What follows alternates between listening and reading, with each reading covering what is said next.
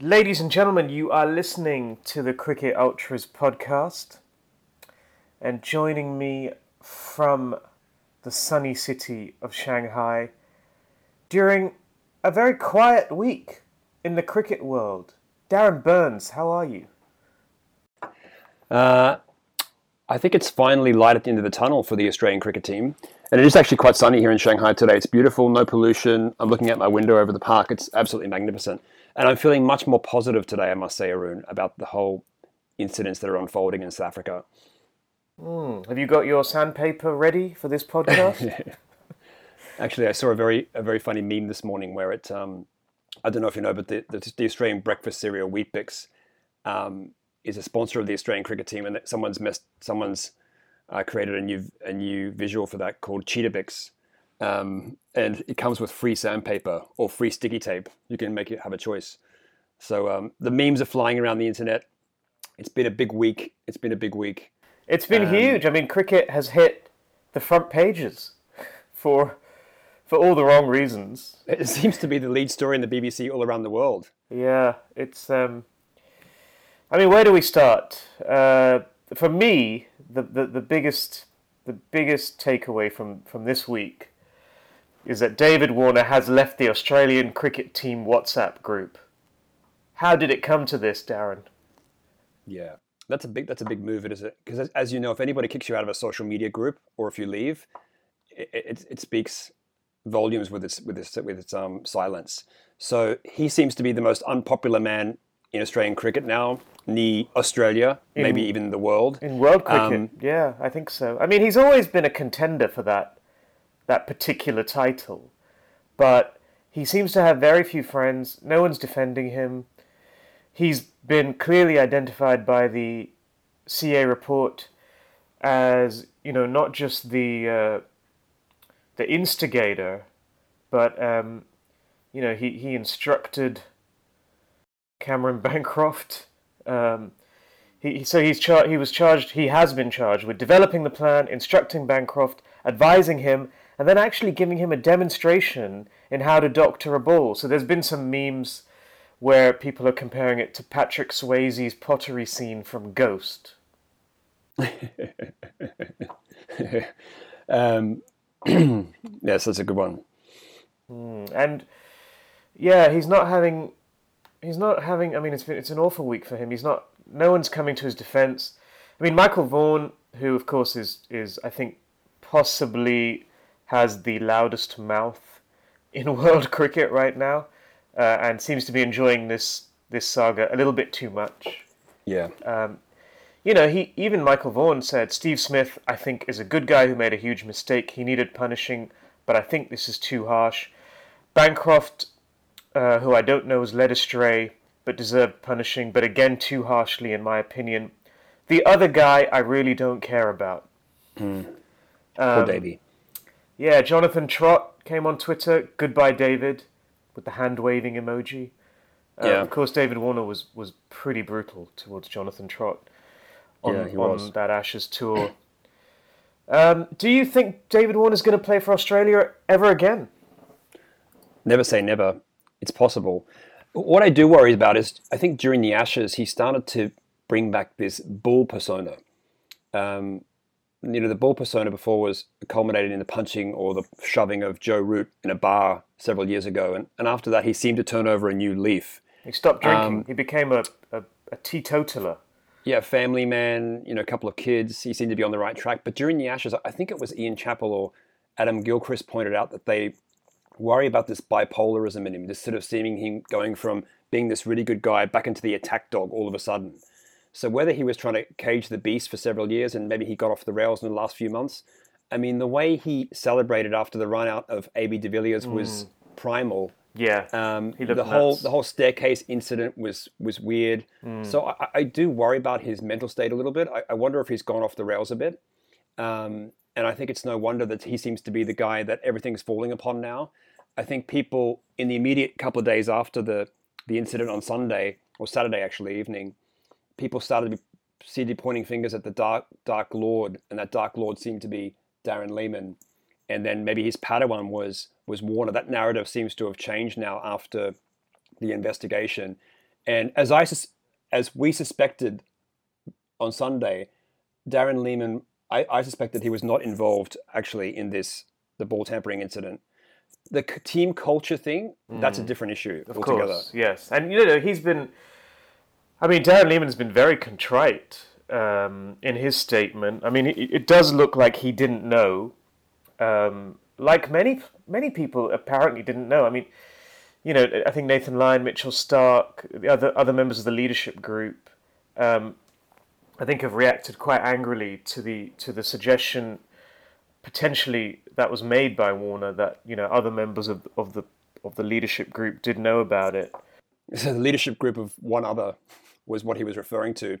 I'm guessing that David Warner didn't want to go to the press conference. So I think Steve Smith sort of reluctantly went along with Cam Bancroft. And I think it shows probably their personalities as well. It's unprecedented. I mean, we've never seen this scale of admission before, at least during their playing days. We've seen players admit after the fact, Trescothick, Imran Khan, these guys in their memoirs, like after they finish playing. But we've never seen anybody admit it. And No. Faf du Plessis was caught, Twice. rubbing onto a zipper, which is a hard foreign object, right? So, yeah, I mean, there's a great story from Derek Pringle last year. Yeah, The secrets of ball tampering. Going back, he goes back to John Lever's Vaseline strips, Michael Atherton's dirt in the pocket. Imran Khan, I think, has taken a screwdriver onto the field. It happens, and I said it on the last podcast. I don't think ball tampering is such a big deal. I think the punishments handed out here by Cricket Australia, not by the ICC. The ICC punishments, ball tampering is a level 2 offence, so there's actually very little the ICC can do here. Unless they change the rules. Unless they change the rules, which is a different question altogether. But I actually think the ICC's got it right in a way. I don't think ball tampering is such a big deal. I don't think it's the worst thing in the world. I think that the game favours the bat so much these days that bowlers are going to look for some sort of an advantage. I think we can probably draw the line at foreign objects being brought onto the field. I was going to say that. I think it's a foreign object thing that people worry about. I think maybe they need to spell it out more clearly. Otherwise, you have zero tolerance, which will be hard to do. So it's either zero tolerance for any kind of ball tampering whatsoever, or you make the rules more explicit as to what you can use. And they're quite explicit now, but I mean, maybe even a deeper dive on that, and perhaps harsher penalties for bringing foreign objects. Yeah, perhaps. But I mean, notwithstanding the fact that foreign objects should be punished more heavily, perhaps, I still struggle to see how the CA punishments fit this crime, unless these players are being punished not for the crime, but really for the outrage that it's generated. And I'm curious as to your thoughts here, because it does seem to be a very Australian phenomenon, to the extent that you're seeing people in Australia suggesting these punishments are too lenient. Yeah. I mean, I think what you've seen is a bit of a schism or division. I mean, around the world, most people are saying that the crime doesn't fit. I mean, the punishment doesn't fit the crime, so they're saying it's too harsh of Cricket Australia. Whereas inside Australia, there seems to be this just social media hysteria and outrage that they don't get it long enough. Look, Steve Smith can't play a cricket for another 12 months for Australia. He can't captain for another 2 years. That's a really big punishment. Yeah, and Ian Chappell has said he won't captain Australia again. He said he doesn't think he will. Well, that remains to be seen. We've seen bigger comebacks. I mean, the comeback now could be something like either Tiger Woods or Justin Bieber, right? So, Tiger Woods still hasn't come back to his best by far. And Justin Bieber seems to have come back from the depths and he's become a big star again, at least in a couple of years. So I'm not a Bieber fan. I'm not a believer, by the way. So just in case you wanted to say that. Yeah, I'm not really familiar with Justin Bieber's career, but clearly I always thought you were you were very very familiar with his career arc. Yeah, I mean, he looks, quite rightly so. I think at the moment Smith looks like a real lost soul. So I just hope he gets some help and that people support him. And he can make his way back, because I think the vitriol in Australia is hard to believe.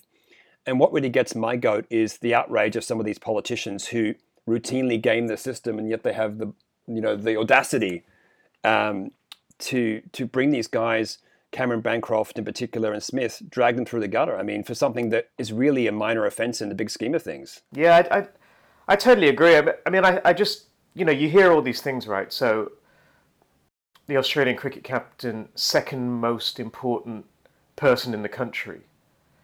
So maybe that's part of it.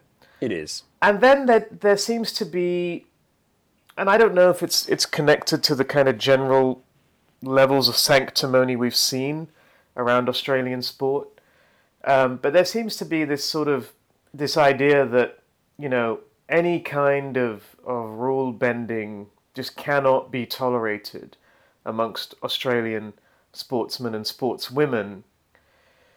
Yeah, the hard and fair thing. Yeah, it's in a way that just doesn't exist in other countries. I mean, we've seen what's happened. You mentioned Faf du Plessis. He became captain a month after his ball tampering charge. I mean, you could argue it helped him. Exactly. Yeah. He's willing to do anything for his team. He's a patriot. Makes him the captain. I mean, we saw Michael Atherton, in the 90s. We've seen, several players that, one of the questions I was going to ask you is, who is Dasun Shanaka and why does he feel lucky, Darren? I was going to ask you that question. Oh, okay. Well, okay, fine. Well, Dasun Shanaka is a Sri Lankan bowler who was done for ball tampering last year. I think he got a one-match ban. I'm not entirely sure. He got a very, just a normal punishment. Probably feels like the luckiest man in the world this week.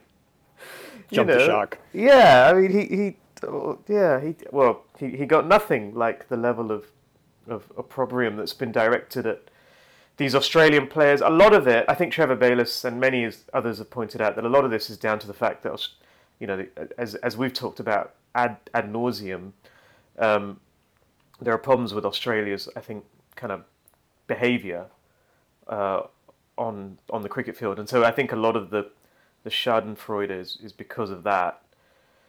I think it's almost like people have been waiting for it to happen, haven't they? I mean, if you look at how Stewie Broad has been loving it, hasn't he?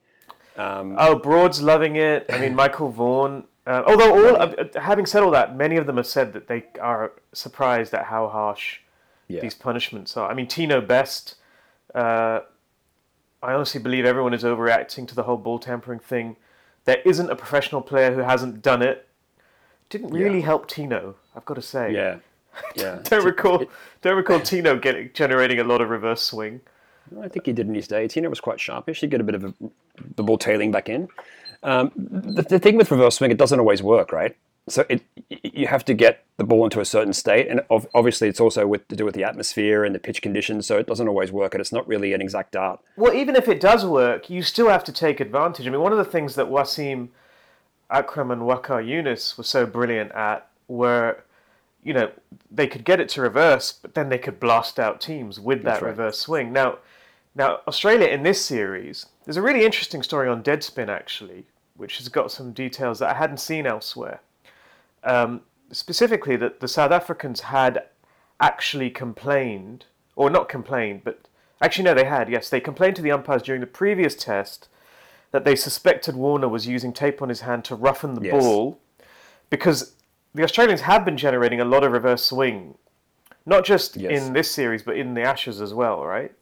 And look, I have no problem with that. I think the earlier you generate reverse swing, the better, which is why I have quite a lax view of ball tampering, because I don't know, I think it improves the game. I think reverse swing after 15 overs, especially on these flat tracks that many tests are being played on, is good. Now, interestingly, the commentator who instructed the station's cameraman in South Africa to track the ball, do you know who that was? Fanie de Villiers. So he was, yes, exactly, Fanie de Villiers. His name's, the Afrikaans is Finike Fanie, I think I'm pronouncing it right, which means forced Fanie. Oh, all right. I didn't know that. Wow. How about that? Well done. That's impressive knowledge, Darren. So from Justin Bieber to Afrikaans, you're just killing it today. It's an eclectic approach. It really is. So Fanie de Villiers instructed the cameraman to track the ball. They searched for an hour and a half until they saw something. Of course, that and induced the panic in Cameron Bancroft. We find out it is sandpaper. It was instructed by David Warner. And apparently he gave a masterclass just before Cam Bancroft took it out in his pocket as well on how to actually apply it to the ball. Why didn't David Warner do it himself? I guess he thought people were watching him. The irony is thick, isn't it? I mean, that is awful because Bancroft, as a youngster, it reminds me of a little bit of Muhammad Amir. It's kind of. I mean, he got 5 years, right? Yeah, but he was really, he was a youngster and he was kind of caught up in the spot fixing by Salman, but by players who should have known better, more experienced players. Of course. So Bancroft is out for 9 months, but yes, you really do have to wonder about the punishment here. Harsha Bogle on Twitter: I honestly do not believe any other country would have handed its captain and lead player a 12-month ban for attempted ball tampering. Mazar Arshad: Smith's mistake is he came out clean. Had he denied like the players in the past did, only Bancroft would have been fined. Totally correct. So in a way, you've got to hand it to Cricket Australia for really stepping into the breach where the ICC probably hasn't here. I think what they're trying to do now is classic crisis management. If you notice this morning, one of the key sponsors has already pulled out. I mean, obviously David Warner's lost his sponsorships. Yep, LG. It's been a big, huge business impact. So Magellan, who was sponsor of the Ashes series, they pulled out this morning. Oh, really? Yep, which I think damages two of the other good brands they have. I mean, they do have a great brand in the women's cricket now. The Australian women's team is doing very well. It's getting more and more engagement. People are watching the game more.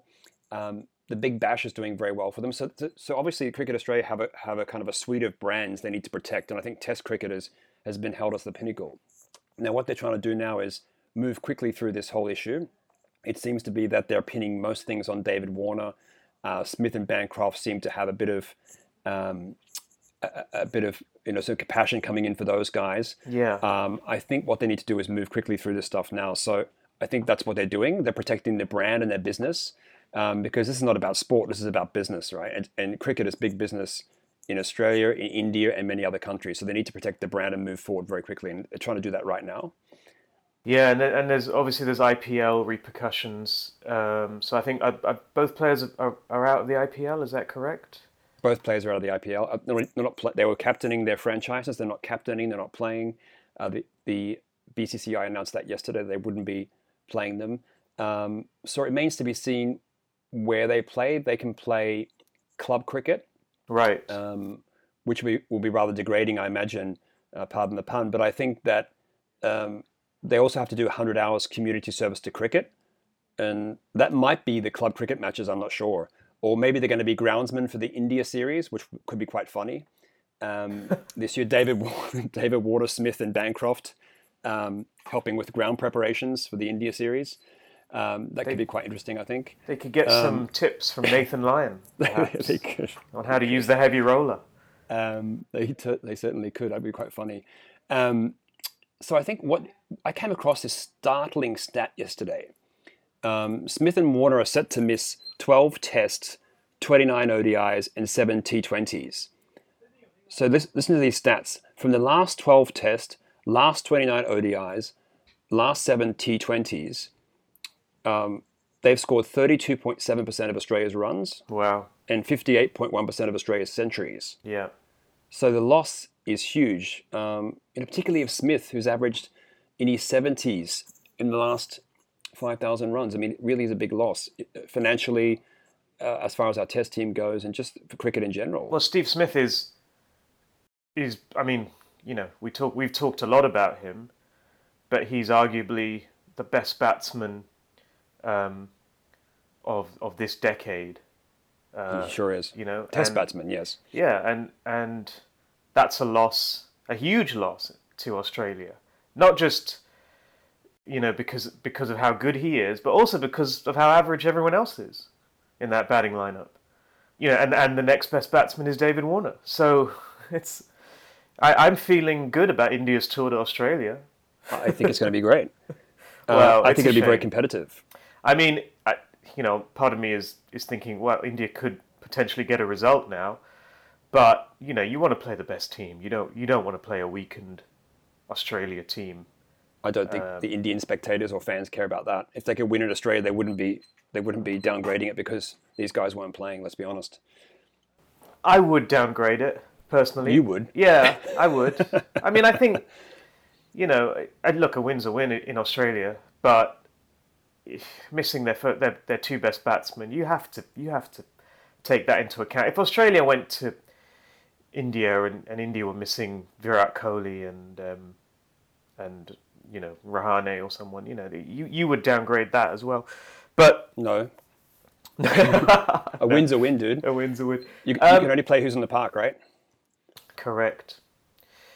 Mitchell Stark saw a very funny comment on Twitter, which I sent you. So one of the comments that has come out of this is that only these three people knew about it. Yeah. You love this, don't you? And so Mitchell Stark did not know about this. So he just assumed he was Wasim Akram out there, generating prodigious reverse swing. You love this, don't in every you? test match. There's an ominous quote, little video too. I don't know if you've seen it from Darren Lehman, and they talked to him about reverse swing, and somebody asked him a question whether it's legal or not, and they say he says you have to ask the ICC about that.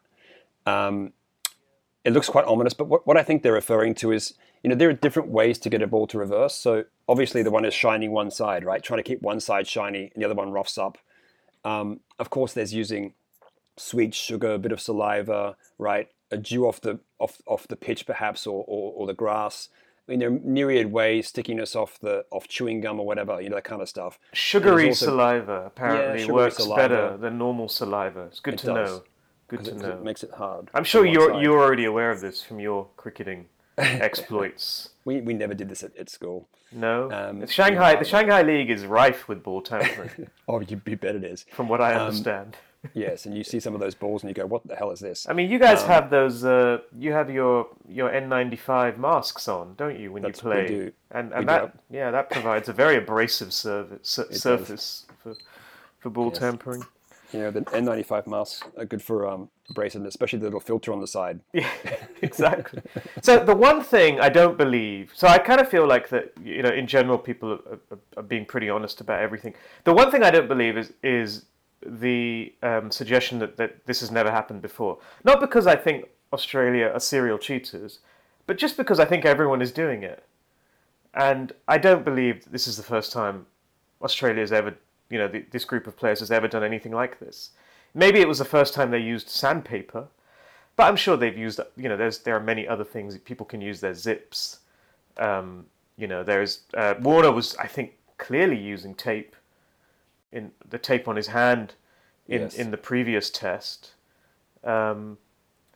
So, I mean, it'd be interesting to see what happens now, whether other teams will be a bit more strict in terms of how they get the ball to deteriorate, right? I mean, Hashim Amla, who I have a lot of respect for, I think he speaks quite well about the game.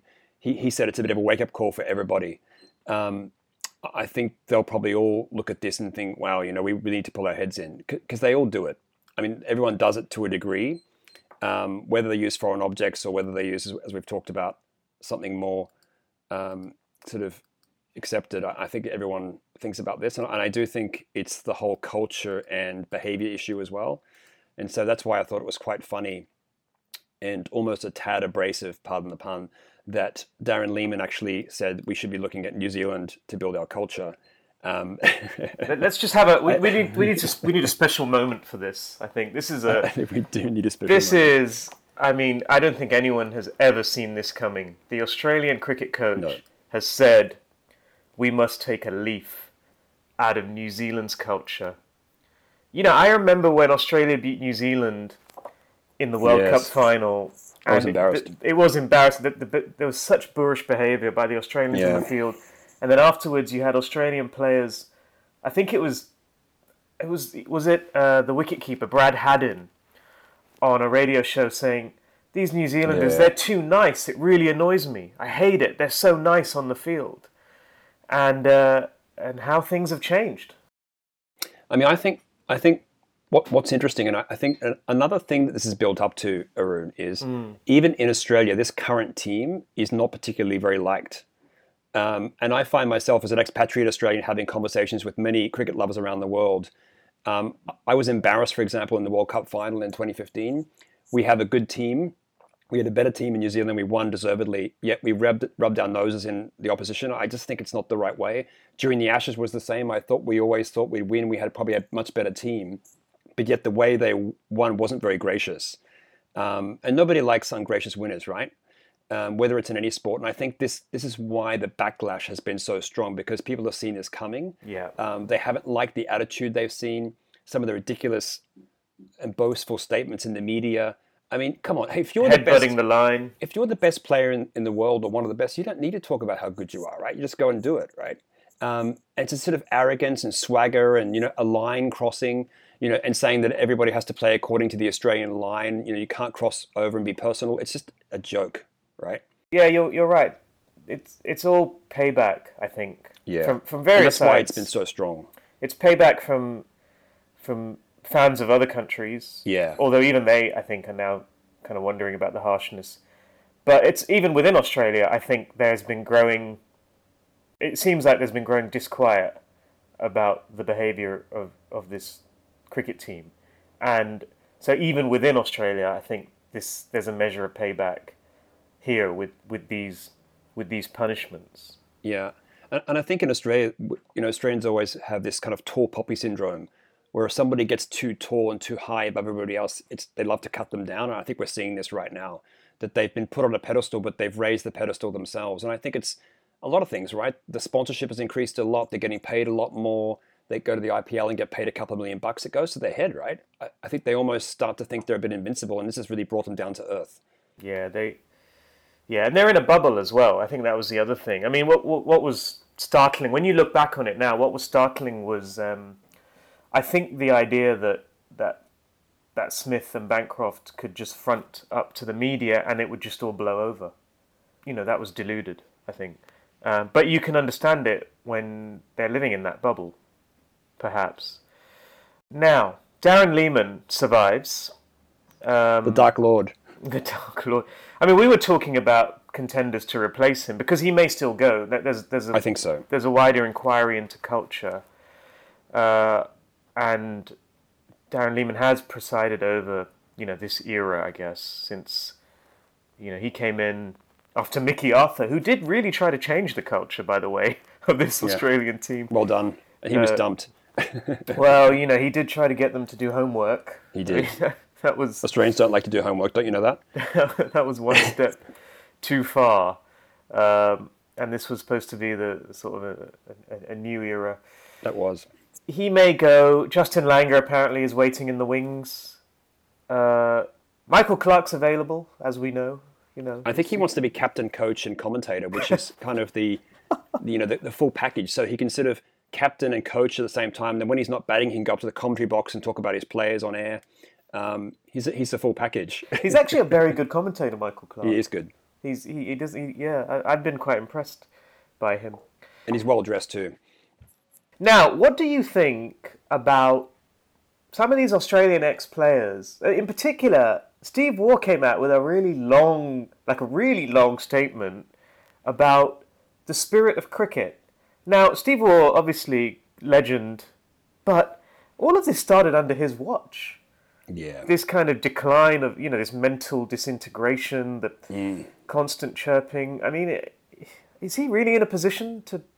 Well, I guess he argues that they redid this culture thing, right, when he became captain, and he says everyone knew what the line was, and they weren't ball tampering and everything else. But I mean, who knows? It's been going on for years. I mean, in one form or another. So I think we can say it's been heading this way for 20, 25 years, and now it's coming. The chickens are coming home to roost. I think some of the, what about the chairman and the CEO? I mean, these guys must also share some of the blame, right? They appointed all these guys. Well, Sutherland's been there for a long time, right? 16 years or so. I mean, he must know this culture. He must have seen it up close. You can't tell me he's that far removed. I mean, maybe he's removed. Sure, it's the whole cricket enterprise that he runs. But he's appointed Lehmann. He's appointed the captain. They've all overseen this stuff going on. Maybe they're all too cozy. It seems to be a bit of a mate setup now with you've got Mark Waugh and all these ex-players around David Lehman's age that are sort of wrapped up in the seniority of Cricket Australia now. So maybe it's a bit cozy. I think that's the case in every country. I mean, it is a bit of an old boys club, but questions have to be asked, not just of the players and the coach, but of the senior administrators as well. If the players are attracting such serious sanctions, then you have to wonder why the administrators not being asked questions. I think there will be. We haven't seen the end of this, by the way. This is still ongoing saga. Oh yeah, well they love the process. Cricket Australia, integrity. They really love the process. I love the integrity guy as a lawyer. Yeah, and the comms person has been quite prominent. Yeah. I tried to find out if we could get a gig doing their crisis communications, but, to no avail. Really? Yeah. I would love to work on this, man. Have they got an agency? I'm sure they must have. I think they're doing it in-house. They're doing it in-house? I'm pretty sure. Well, they need to watch the bottom line, Darren. An agency like yours doesn't come cheap. And they probably need to do a global outreach campaign versus doing an Australia campaign. Oh, wow. That's just my initial advice. You're just giving away advice for free here. All right. Okay, so couple more things. So just going back to David Warner and actually sticking on this PR agency theme, he any of our listeners who are familiar with the big PR story from last year, David Warner appears to have become the Bell Pottinger of the cricket world. He is expendable, it seems, and no one's willing to defend him. That's right. And finally, I think if we're going to talk about ball tampering, I think Derek Pringle actually, a very good suggestion in his story last year. Allow bowlers to do what they like to the ball using only what is available in the course of a day's play. Fingernails, sun lotions and lip screens from their skin only, not shirts or trousers impregnated with the stuff. Sugary saliva. I mean, they're going to ruin their teeth, but they're all adults. Hair gels, spit and sweat, all allowed. But outside agents, knives, bottle tops, forgot about bottle tops, sandpaper, screwdrivers, would not, and incur financial and run penalties. I don't think that's, I don't know, I think that's fairly common sense. And it's not too far off them. What about spikes on the bottom of your shoes? That's a good question. Yeah, probably not. Let's come back next time on that. Okay. Right. Darren, who's going to captain Australia at the World Cup? That's a good question. Well, I think the World Cup is next year, right? 2019. Yes. I mean, I wouldn't be surprised if it's Maxwell or Finch. Wow. Finch I've heard. There's talk about Mitchell Marsh as well being a captain. Ooh. So I think some of those... Mitchell Marsh has done quite well captaining Western Australia, and I think he's matured as a cricketer. He has. So he's a very good one-day player. So I think it's probably one of those three. Yeah, okay. Now, we have a test match coming up. We have two test matches coming up. We have two, but South Africa, Australia, Darren Lehmann has basically said, it's like the least of their worries right now, the test match. I think that's not right. I mean, I think the Australian public would like to see a good showing. If they keel over in this test match, I think it makes matters even worse. People would like to see a bit of fight. And, if they've got batsmen that are in form coming over, I mean, they'll be a bit jet lagged. They're flying straight into the team, but they have the same bowling attack. It's just a matter of whether Tim Payne and Lehmann can get them fired up enough to get their head back in the right space. And they're professionals, right? What's the view of Tim Payne? People saying he's a great bloke. He's not had a lot of experience in the international team, I don't think.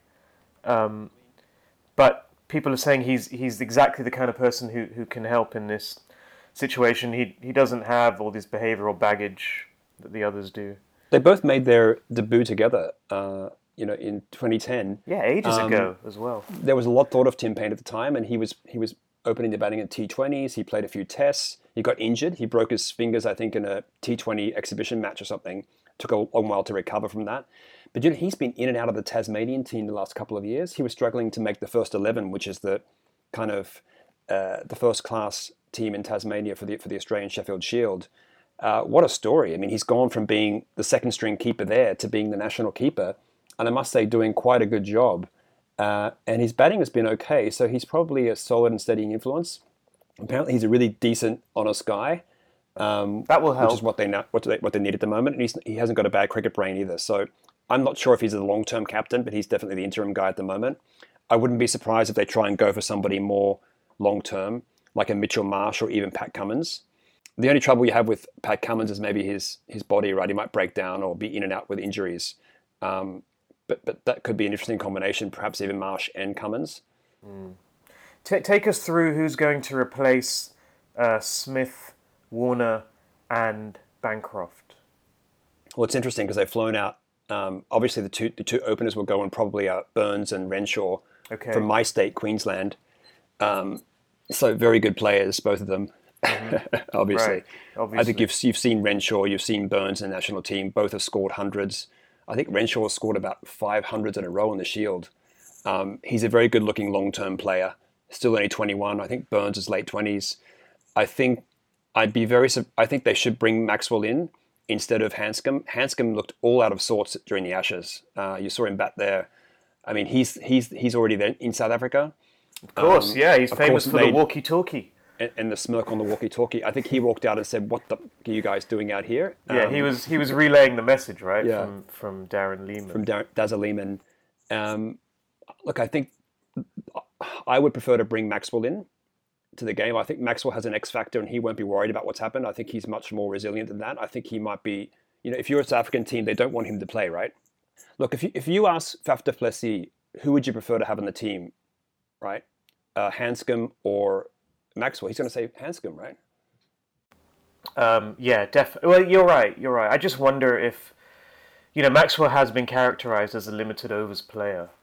And, I mean, if he's got what it takes to bat through sessions and play sensibly rather than just... Well, he scored 100 in India, right? Yeah, it's a fair point. Yeah. He's so harsh around sometimes. But yeah, he has to be consistent, I think, is what the issue is. He looks $1 million. Then the next week he scores nothing and gets 100. I mean, he's been batting quite consistently, I would say, the last few years. Yeah. He's box office. I'm a fan. I want to know whether he's in the team WhatsApp group. And you know what? You suspect that Smith doesn't like him, don't you? So maybe it gives him a bit of a pathway into the team. It's funny that he gets recalled immediately, right? As soon as Smith is out. And we've talked about it before. We've been surprised he hasn't been picked for previous matches. Okay, so that's the next test match. It's really hard to see a situation where South Africa doesn't win, not just because of everything that's happening to Australia and they're losing their two best batsmen, but also South Africa, should be noted, have been playing really well. They have been. That's very true. You must say that.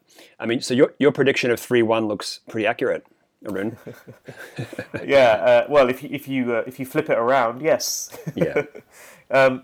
Yeah. No, I'm happy to hold my hand up and say I got it completely wrong. I think I kind of over extrapolated based on the Ashes.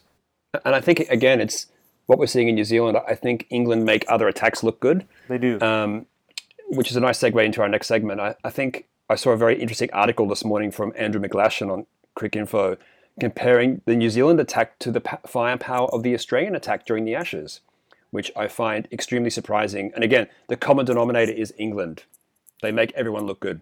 That's true. I mean, this New Zealand attack looked really good in the first Test match, dismissing England for 58. Obviously, Trent Boult and Tim Southey providing, and then of course Neil Wagner bowling really well. So 3 good pace bowlers.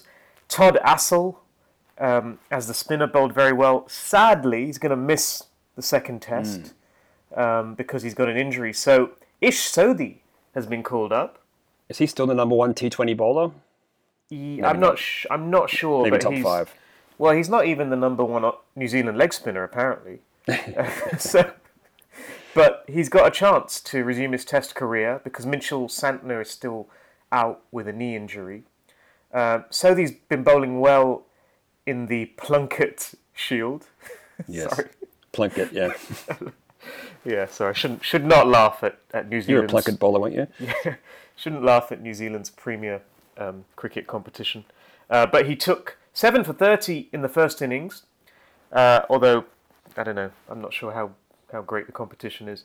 And then 7 for 98 against Otago in the match before that. So Ish Sodhi is in form, and he'll come in. And England have really got to perform. It looks like Moeen Ali is going to be dropped. A lot of question marks over a number of England players. The bowling in particular, Chris Woakes is averaging 61 outside England. Wow. I recall reading. England have bowled teams out, 3 times on this winter tour. Broad is kind of off colour. Anderson didn't have a brilliant match. They may bring back Mark Wood. They may also bring in, for Moeen Ali, I think there's options in terms of whether they bring in Liam Livingstone, or they may bring in the spinner Jack Leach, because Mason Crane has migrated back to England. Migratory bird with the winter. Look, I think they're struggling, aren't they? They haven't won a game on tour, I think, for 13 matches in a stretch in a row. This will be the 13th game they haven't won. They've lost or drawn. They need some inspiration, and I think what they're doing right now is not really working. I think they probably need to overhaul the way they look at their test team. They probably need to get our friend from Australia, the coach, Trevor Bayliss, to focus on limited over games, maybe T20s and the one-day cricket. Bring in the test coach. Yeah, could help. I mean, another thing they're saying is they may drop Craig Overton because he didn't bowl particularly well in Auckland, but he's not exactly getting... Yeah, he's not exactly getting carded. Exactly. He's not getting a stretch of matches to prove himself, is he? Well, I think they're keen to get Wood in just because he's done it, I guess. Yeah. At the test level. So anyway, it's not looking great for England. Before we go, I do want to ask you one question. Sure. And I know you love this so much. Is the World Cup qualifying tournament finished? I'm not sure, Darren. I'm not sure because every time I think it's over, something happens. Some game comes out of nowhere. Some sort of new qualifying round emerges. From what I understand, all of my sources suggest that the competition is finally over. It is finally over. Well done. Who won the final? I don't even know who won the final. Afghanistan. Afghanistan won. They beat the West Indies in the final. They beat the West Indies. Actually, the big story to have emerged from that tournament, I don't know if it's from this tournament, but the Zimbabwean batsman or Zimbabwean player reported a match-fixing approach. He did. From a Zimbabwean official, correct? Nice.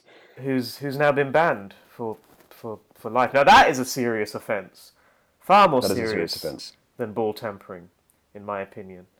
And I think they have strong, solid evidence.